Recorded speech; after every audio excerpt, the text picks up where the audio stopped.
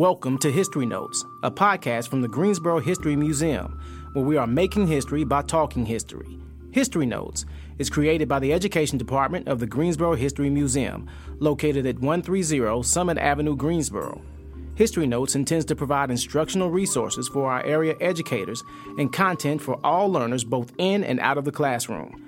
From K-12 to graduate level students, teachers, administrators, and the overall community, History Notes is for you. Let's examine the individuals, trends, and events that have helped shape who we are today. And don't forget to take notes. It's now time for History Notes. Good day and welcome to History Notes, a product of the Education Department of the Greensboro History Museum. I'm your host for today, Rodney Dawson. These podcasts are intended to be a resource for our educational community, to include our K-12 classrooms and institutions of higher learning, and any individuals or groups that will find these sessions useful. As a former classroom teacher and now curator of education, I look to find ways to help our educators in the classroom in the form of lesson plans or interactive and highly engaging ways to better the experience for our students. And which leads me to why we approach the guest that we have today. As I was thinking of someone I could contact, I sent out an email, and within a week or so, lo and behold, her office called me back and said that you would be interested in conducting this interview with us, and I think it's appropriate especially for the audience that we're trying to reach. But we have with us today none other than Dr. Sharon Contreras, the superintendent of Guilford County Schools. Thank you for joining us this morning. Thank you for having me. All right. Quickly, how are you finding it in North Carolina? Oh, I love it. I think that the only downside is the allergies. What about the snow? That big snowstorm we just had, well, did that remind you of New York? I've been surprised at the amount of snow that we've had. But when you have these 60-degree days like we're having today in the middle of February, I'll take those scattered snow days. I understand. If we have time before the interview's over, I'm going to ask you a question about the snow. I'm going to ask you about the snow if we have time. But many of us are products of our environment. You know, you grew up in Uniondale, New York. I did. Is that part of Long Island? It is Long Island, Nassau County. Okay. Used to have a hockey team over there, too. Or they used to play there. Did you? No, you did. Yeah, you all had a hockey team. I'm not sure which one, but it was a New York hockey team. The Rangers. The Rangers that played, but they moved. They're gone now. They don't play. are gone. Right. They played at the Nassau Coliseum. Okay, I remember that. But speaking of Uniondale, speaking of Long Island, we're a product of our environment. I'm sure if you had to develop a lesson plan of sorts for yourself, an experience that you garnered from coming from Long Island, that you picked up with your family, influences that you have, what would that be? You know, I think the best thing about growing up was the neighborhood and just the street that I grew up on, Union Drive, where my mother still lives to this day. We were all very close, and everybody took care of everybody else, and that was very important. We were all very working class families, but there was a sense of ownership that all the children would be taken care of, and the elderly would be taken care of. And I could tell you who lived in every single house on that street, who the adults were, who the children were, and were very close. And I think that's sort of what's missing today, that sense of community. Now, there's a quote I read that was attributed to you called Power of Collection. Is that where that came from, the experiences growing up with your family and the community you talked about? Absolutely. You know, I come from a very large family. I have 9 brothers and sisters. One of my brothers is deceased now, but... Where are you? I'm number 7. Okay. All right. So 5 girls, 5 boys. So a large family, but also the neighborhood was the family. My cousins, my aunts, my uncles, all family. And the community also knew your extended family, your cousins, your aunts, your uncles. And I think, as I just said, there was the sense that we all take care of one another, that we rise and fall together. And that is important to making sure that communities are strong, just the sense of taking care of one another, the responsibility for one another. Okay. You have a series of firsts in your life. First superintendent who was a woman of color in the state of New York. Was that Syracuse school? Yes, in the large district. So there are what's called the Big Five, the largest districts in New York State, the urban districts, and there had never been a woman of color as superintendent.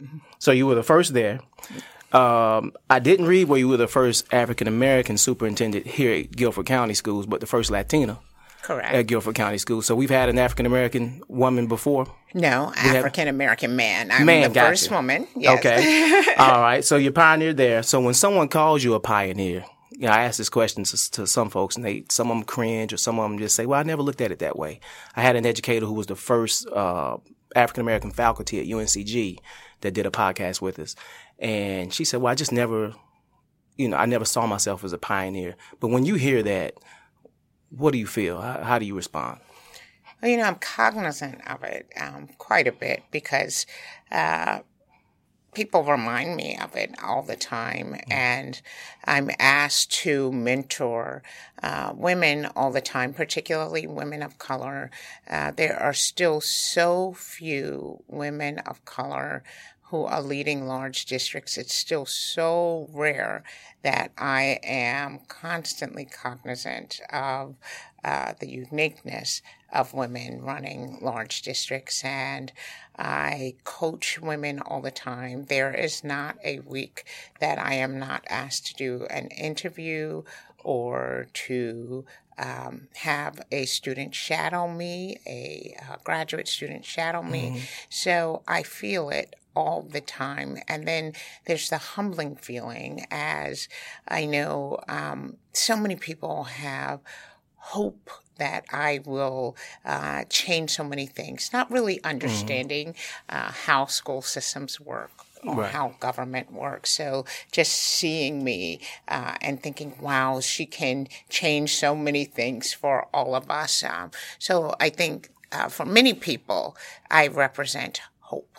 Okay. That's a good response. And you touched on something that, so I'll jump ahead a little bit, but I read in the state 14,000 superintendents in the United States, but just under 2,000 are women. But if you look at teachers abroad, K-12 educators, 72% are women. Yeah. So, higher than that, it's closer to 80%. Closer to 80%. Okay. Now these are Department of Education statistics that I got, and they may be a little dated, but you say it's grown now to closer to 80%. So if you juxtapose those numbers, 80% K-12 education, but under 2,000 out of 14,000 serving as superintendents. Are we cognizant of that, or in general? I know you are. And what's in place to improve that number?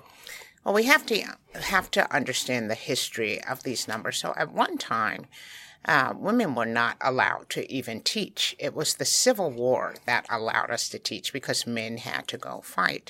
When men came back from the Civil War, they did not want to be on the same level with teachers. They saw that as demeaning. And so we created the principalship, headmasters, not because we needed principals or headmasters at that time.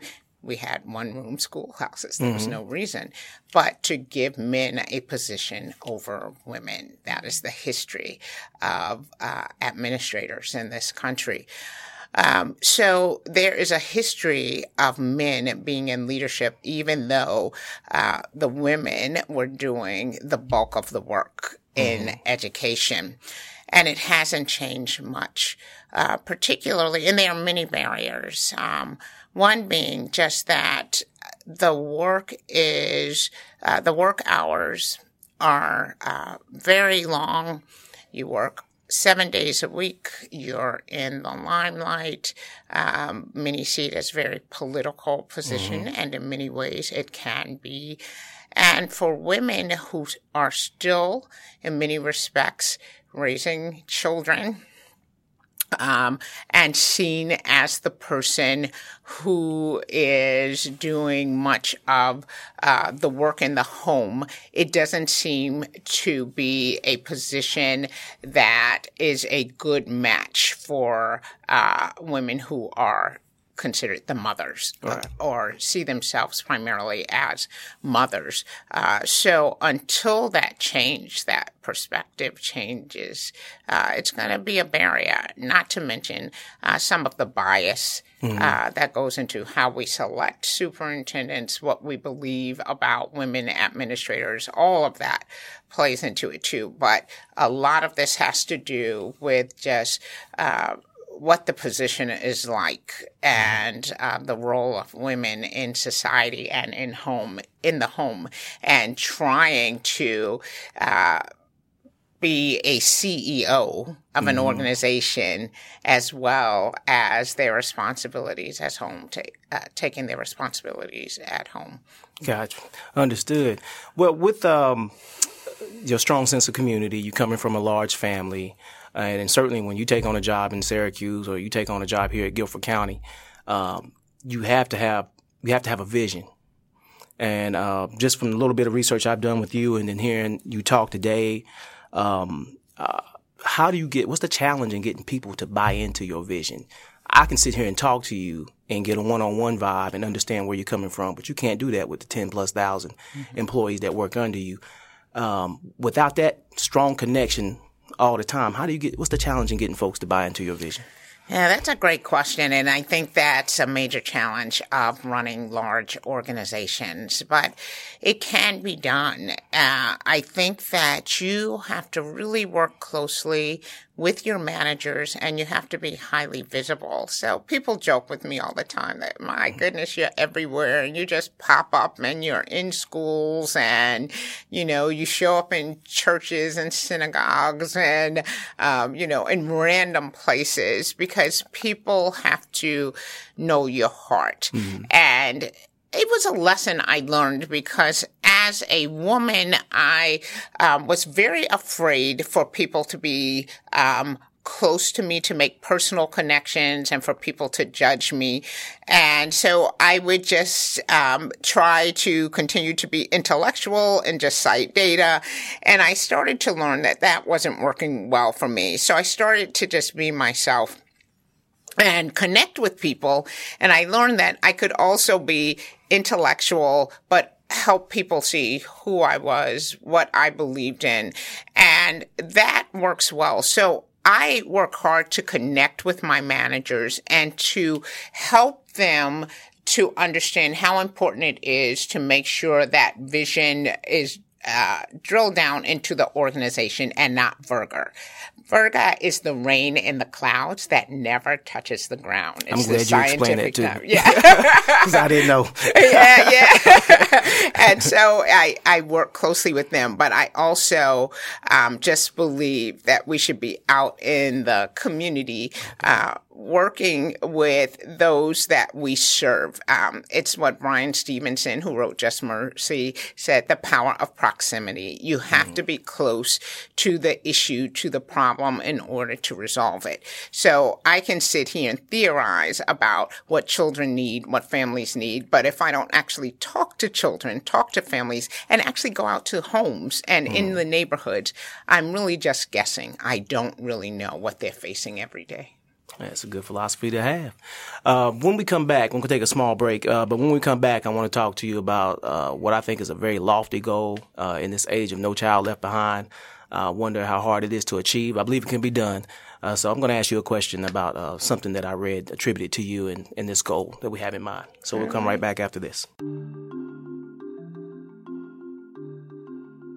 You are listening to History Notes, a production of the Education Department of the Greensboro History Museum. To discover and learn more about the discussion and our exhibits, visit the Greensboro History Museum, located at 130 Summit Avenue in Greensboro, or visit greensborohistory.org. That's greensborohistory.org. Now let's get back to History Notes. All right, welcome back to History Notes. Again, we're here with Dr. Sharon Contreras. She's the superintendent of Guilford County Schools. I'm your host, Rodney Dawson, curator of education at the Greensboro History Museum. Please stop by and visit us. My wife says, I got started late, but I love to learn, and I'm big on education. I believe it's the new currency. I used to tell my students that all the time. But she says I just won't stop because I went back to get I'm working on my dissertation now. But you have, Binghamton, is that where you got your undergrad?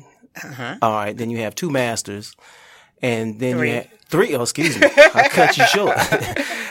And then you have your PhD or EDD? PhD. PhD. So are you going back? Actually, I am. I applied to North Carolina A&T to get an MBA just because, I feel sort of, out of the loop here when I'm at A&T in Greensboro.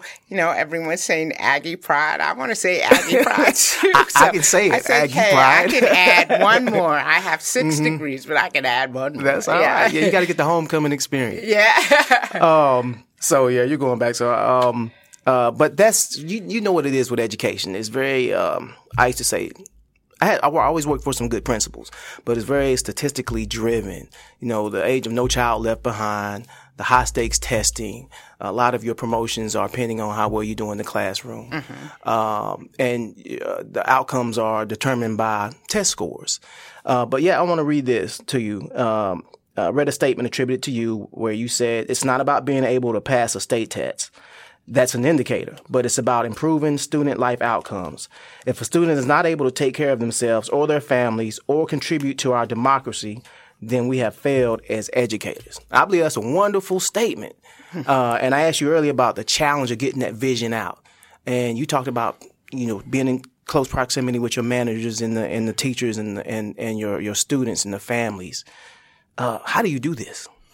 Yeah. So, interestingly enough, I do believe a student should be able to pass a test, but I believe we've become hyper-focused on the assessments, not understanding that the reason we are pushing mastery is so that students can live a quality life.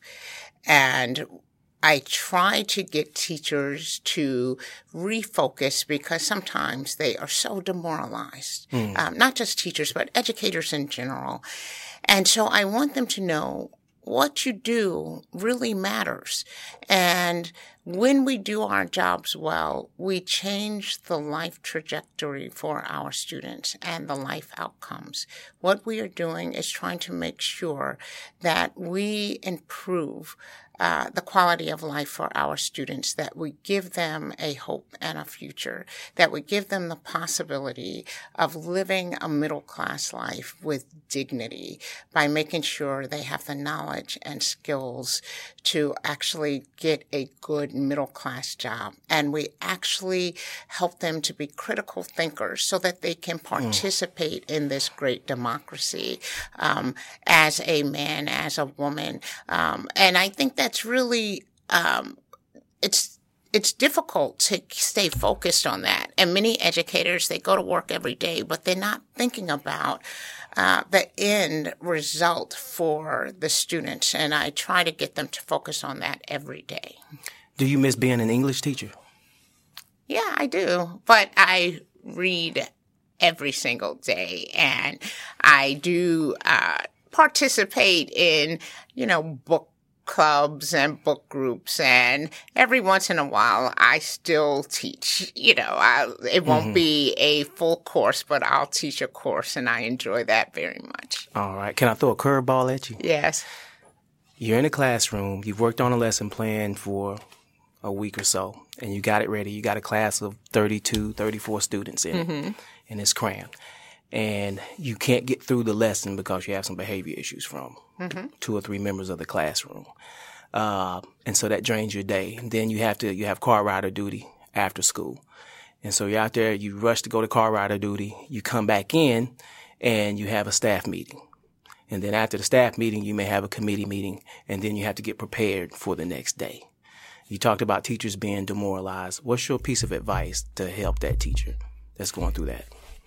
So the first thing is to really build relationships with those students that are having the discipline problems. And, I often use the parable of the lost sheep because what I hear is the opposite of that we should not lose everybody for that one or two instead of going after the one or two and saying, okay, I'm going to leave you all here and I'm going to go get those one or two because, we can never, ever lose any student because when you go after those students and actually spend time with them, you actually can make a difference for those students and often the behavior will change. Sometimes it will not. I acknowledge that.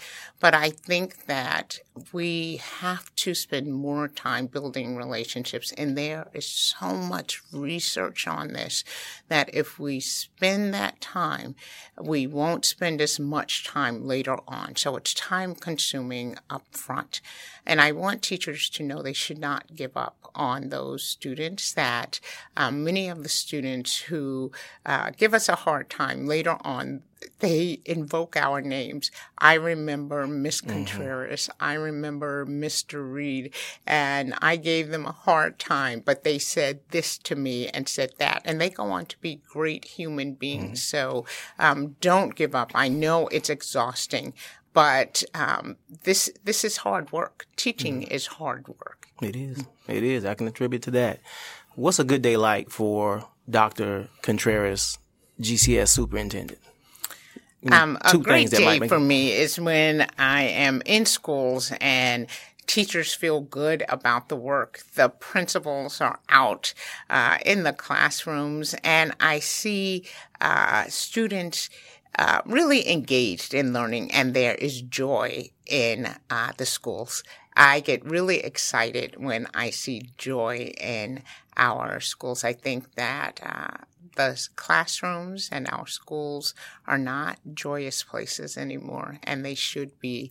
And I think they should be places of exploration where students are not, and teachers are not feeling, boy, I really have to get through this lesson. I have to get through this scope of sequence, but really where we just stop and have fun with learning and are exploring and just making the best of every single day and enjoying it. And that makes me happy when I'm in schools every single day. So I look for that when the teachers are smiling and the principals and the students. That makes me very happy.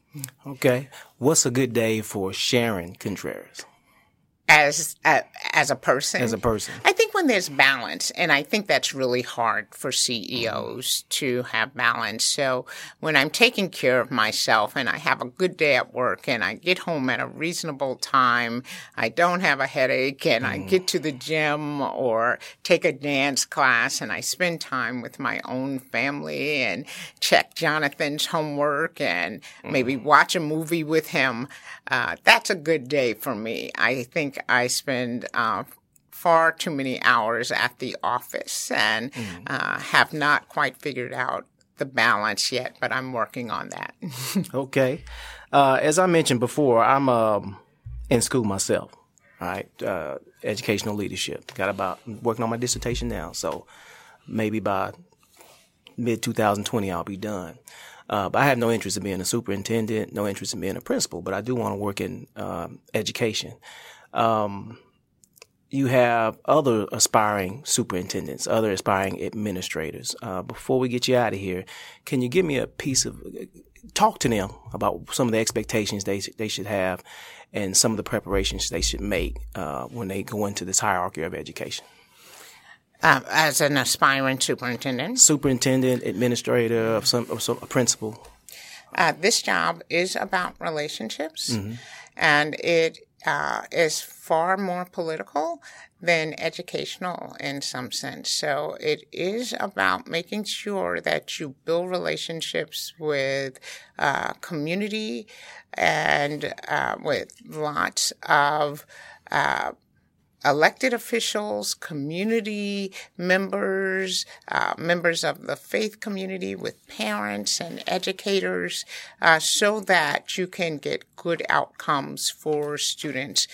Your job is not a chief academic officer. It's not the curriculum. It is about resources primarily, and about managing very large, complex organizations. And it's not what many people expect.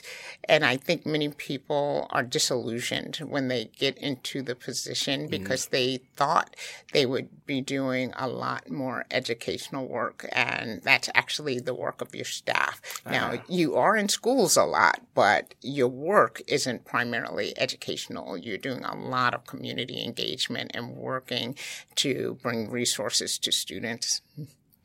Okay. Well, we certainly thank you for taking the time to come here and visit us today. And I think it's going to be beneficial not only for the museum audience, but for the educational community in general. And so we want to thank Dr. Sharon Contreras. We wish you the best. I think you've done a great job. I hope we can keep you. And I'm a personal fan of yours because you stopped and took a picture with my daughter 2 years ago. And you made her day. People remember those things. Well, thank you for joining us for History Notes. This podcast developed by the Education Department of the Greensboro History Museum. You can check out the podcast on our website. You simply go to greensborohistory.org and then the tab Discover and Learn, and you look for the podcast, and you can choose this podcast. We're attributing to the women who have made contributions locally here in our community, and we've been great pleasure to have our guest here, Dr. Contreras. So please join us next time for our edition of History Notes. Thank you so much. Thank you. Thank you for listening to History Notes, a podcast from the Education Department of the Greensboro History Museum. The Education Department offers several resources for learners both in and out of the classroom. Learn more at greensborohistory.org. Then select the Discover and Learn tab at the top of the homepage. You may schedule a tour, a field trip, or reserve an education trunk for your next lesson. Daily visitors can stop by the museum at 130 Summit Avenue in Greensboro. Admission is free. You've been listening to History Notes, where we are making history by talking history. Tune in next month for a new topic, new discussion, and new insight. This has been History Notes.